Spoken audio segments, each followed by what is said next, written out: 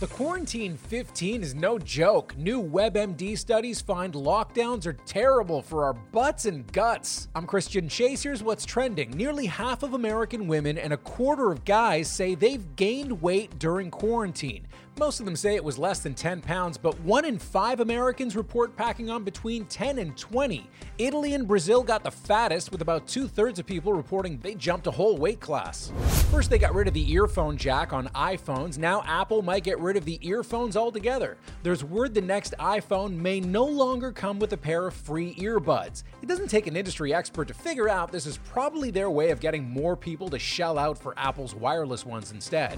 It's not just eye color and measurements that people are putting on their dating profiles. A lot of them are now including their COVID antibody test results. Some matchmakers are even suggesting it as a way to beat out any competition, since positive antibody tests could mean a low risk for transmitting the virus.